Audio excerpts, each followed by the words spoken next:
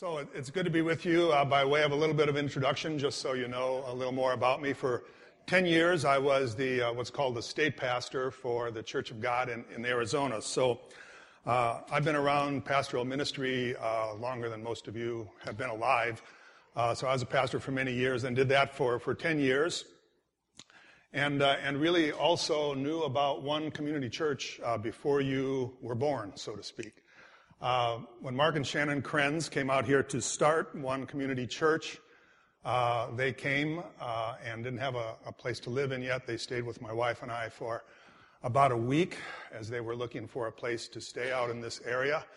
And they began One Community Church, I believe, in 2007. Does that sound right? And I was at the first service at Santan Flats on a very cold December morning when One Community Church was born. And I've been here a few times through the years, not for the last several years since I've been out of the state pastor role, been doing some work with Community of Hope Church in Maricopa, as Jared said. And then during the last year, until late last year, I spent a year doing an interim pastorate in Spokane Valley, Washington, which is cold, very cold. And I don't know if we have any Washingtonians here, but a beautiful area. I love that year, but now we're back. And my role now, as I understand it from the Lord, is to be an encourager of the church. So I hope this morning, through this message, that it's a word of encouragement to you and that the Lord will use it in that way. It's called the thrill of hope. The thrill of hope. Now, nothing is more exciting than what we just did, to dedicate these little children to the Lord. When a child is born into a family, and I'll just go by my own experience, I call it the thrill of hope. There is nothing more thrilling. I was there when both of my children were born, and I almost passed out each time. Thankfully, my wife didn't. And when they came into the world, it was such a thrill. This new child coming into our lives that brings so much joy and hope. And we look forward to so many days ahead and years ahead and rearing them and bringing them up. And there's nothing quite like that experience. And if you're on Facebook or anything like that, you know, when a child is born, the picture is there. There's such joy and there's such hope. That thrill of hope. And that really should be a part of our lives as a Christian. Not just moment for a moment or an experience that we have, but to live in the thrill of hope. And this message is going to talk a little bit about how we do that. Now we're going to look at a couple of scriptures. One is in Matthew chapter 16. And if that can be put up on the screen, Matthew chapter 16, starting with verse 16. And I'm going to read a couple of verses before this. Starting with verse 13, it says, "When Jesus came to the region of Caesarea Philippi, he asked his disciples, 'Who do people say that the Son of Man is?' They replied, 'Some say John the Baptist, others say Elijah, and still others Jeremiah, or one of the disciples.' 'But what about you?' he asked. 'Who do you say I am?' Simon Peter answered, 'You are the Christ, the Son of the living God.' Jesus replied, 'Blessed are you, Simon, son of Jonah, for this was not revealed to you by man, but by my Father in heaven. And I tell you that you are Peter, and on this rock I will build my church, and the gates of hell will not overcome it.'" Now, I bring this scripture to kind of set the stage for the hope we have in Christ and the hope we have in his church. This is really kind of the beginning of the church. And Jesus asks this question of the disciples, "Who do you say that I am?" And they are in Caesarea Philippi. Now, the reason that's important is Caesarea Philippi is in the northern part of Israel. And there is, at that time, when Jesus was teaching the disciples, what's called the Temple of Pan. And Pan was a kind of an evil god at that time, but had many followers. And Pan talked about there was gods in everything. There's all kinds of gods. And so when Jesus was teaching his disciples about what it meant to follow him, he was kind of saying to them, am I one of many gods? Or am I the one true God? Who do you say I am? And then Peter responded and said, you are the Christ. Peter, his disciples, you are the Christ, the Son of the living God. He affirmed Jesus as the one they were following. And then Jesus said, on this rock I will build my church. And the word for church there in the Greek is called ecclesia, which simply means assembly or gathering of people. And so when Jesus first talked about the church, he wasn't talking about a place. The synagogues were already in place in Jewish history and culture. He was talking about a unique people who followed the one true God, the ecclesia, the called people of God who gather in his name. So that is what we understand as the beginning of the church. Now, after Jesus taught this, and then he was crucified for our sins on the cross, and then came back again for a period of time until he ascended into heaven. And before he did that, he gave one last word to the church at that time. He said to his disciples, go make disciples of all nations, baptizing them and teaching them, and to move the church forward forever in that way. So Jesus early on was teaching us all as God's church to gather and then to go. And I'll explain that a little more as we go along. But that was kind of the foundation, the launch pad of the church. And when Jesus said, go make disciples, it was a continuing tense. As you go, make disciples. And that's really the work of the church. As we go, we make disciples. So that's kind of how the church started. And in the early days of the church, as you read the book of Acts, you see a man called Paul who was called by Jesus. And Paul spent 30 years of his life planting churches all over the world in that day. And it was an explosion of Christianity for that time. And ever since then, we're a part of that continuing thread of God's ecclesia, called out people, gatherings like this all over the world every week in the name of Jesus. And what we do is bring the hope of Jesus Christ to the world, that thrill of hope that can only come through him. And we're going to look at another passage in a minute that's all about that.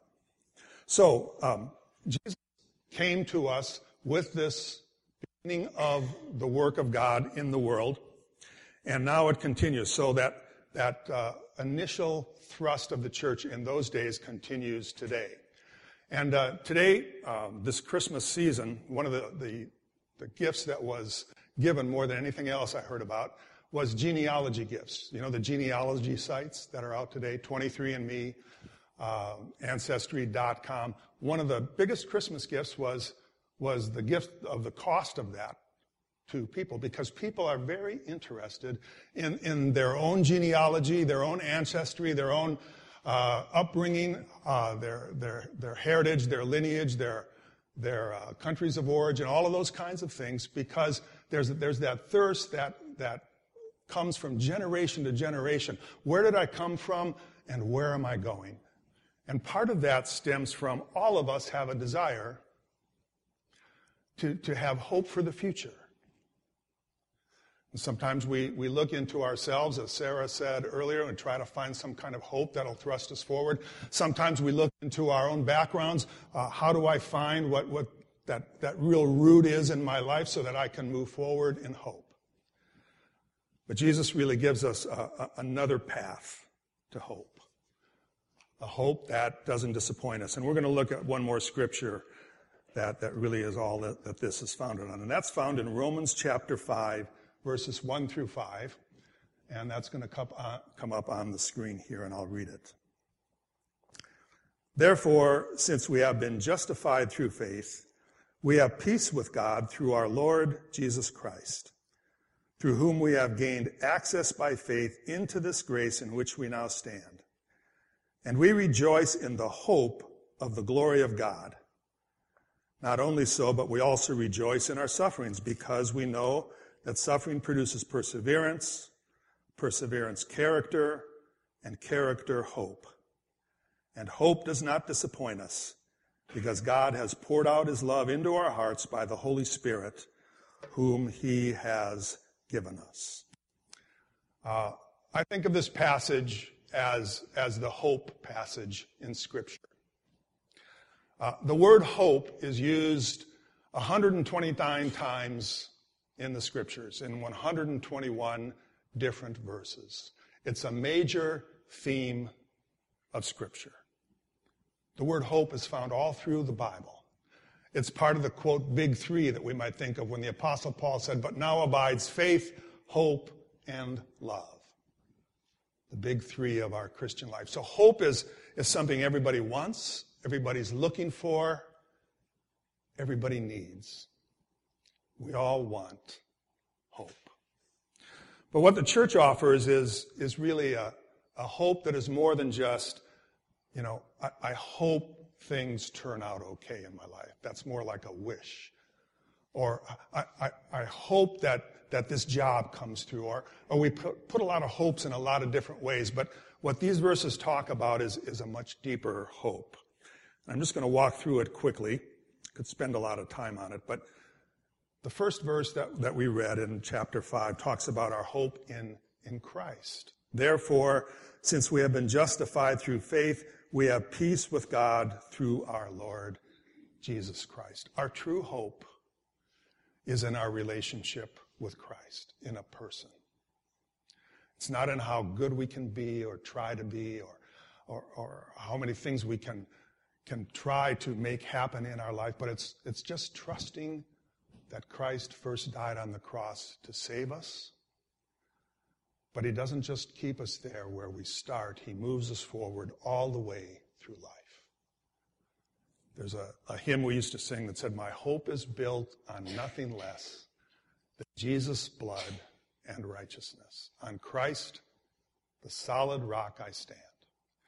As this church body or any church, we have nothing to offer the world other than hope in Christ. And that's what the church is really born for and made to do. Jesus said, I'm building this kind of gathering of people whose hope is rooted in Christ. No one else on earth, no other agency or institution, whatever word you want to use, is doing what the church is called to do, and that's to bring the hope of Christ to the world. So our hope starts in the person of Christ. And then the second part of this passage talks about the path to hope. And this is sometimes a challenge for us to understand. That path goes through what it says here. We rejoice in our sufferings because we know suffering produces perseverance, perseverance character, and character hope. In other words, the path to hope means that as we walk through our challenges of life, and there are so many in our lives that we face on a regular basis, that we hold on to Christ, our big H hope, so that as we go day by day through our trials and our difficulties, sometimes the disappointments of life, we hold on to our hope. Because as we hold on to Christ, as Sarah said again earlier, stay still through the times of difficulty and suffering and sometimes the disappointments or the diseases, whatever it is that is part of our path, character is produced, perseverance is produced, resilience is produced, and we keep our hope in Christ. And then that last verse, verse 5, says, and hope does not disappoint us because God has poured out his love into our hearts by the Holy Spirit, whom he has given us. We have a hope that doesn't disappoint us. So many hopes in life disappoint us. Now, if you can put up that picture of Charlie Brown and Lucy. Pretty familiar picture. And poor Charlie Brown, he's always trusting that Lucy's going to hold the ball so that he can kick it. But every time she lifts it up, and he falls flat on his back. And you know what? That's often the picture of people around us.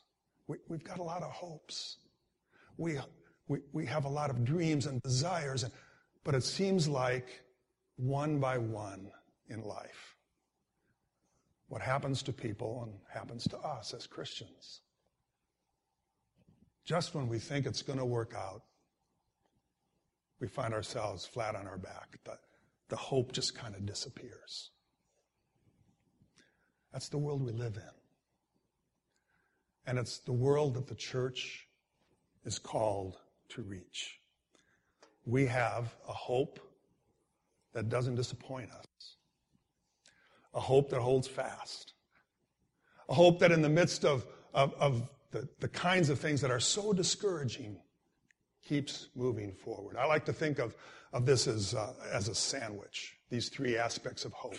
When you have a sandwich on a bun, there's the top of the bun. And that's kind of the hope we have in Christ. It's the overarching hope that works in our lives and keeps us looking upward. And then there's the meat that's in the middle of the sandwich, the meat and whatever else we put in it. That's kind of that path to hope. That's our lives on a regular basis. And then the bottom of the bun, the foundation, is that hope that doesn't disappoint. So that as we live our lives, we keep our eyes upward in our hope in Christ and have that foundation below us. That's what makes a sandwich. And that's what makes a life. So to illustrate that a little bit, here's what we as a church really are all about. We have this hope that we have for the world, and we as individual people in the church, as we hold on to our hope in Christ, that's what we have to offer. Now, how does that work?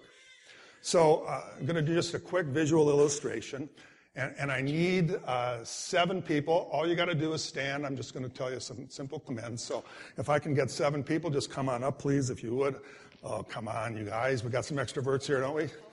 7. We got 3, 4, 5. 2 more. Are we good? Okay, great. Oh boy, we got a great thing here. Okay, and Jared, since you're on this side, would you just stand over there a little ways? Okay. Now, what I'd like this group to do is just make a circle and join hands, please.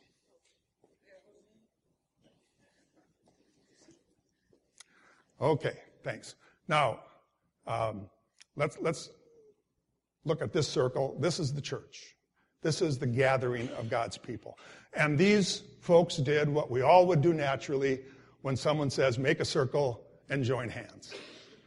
Which way are they looking? They're looking at each other.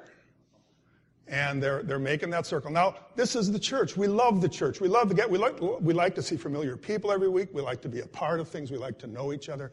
We like to be a part of the inner circle. That's the church. Right?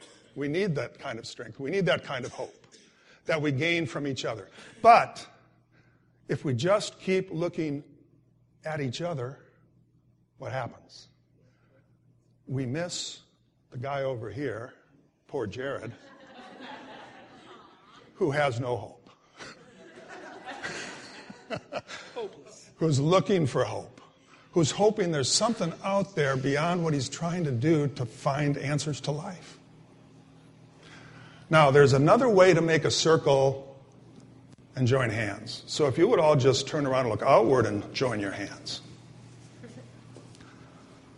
Now, what's the difference here between before? Which way are they looking? You know, if you're just looking at each other, this opens up a whole new world of sight, doesn't it? We can see the Jareds of the world.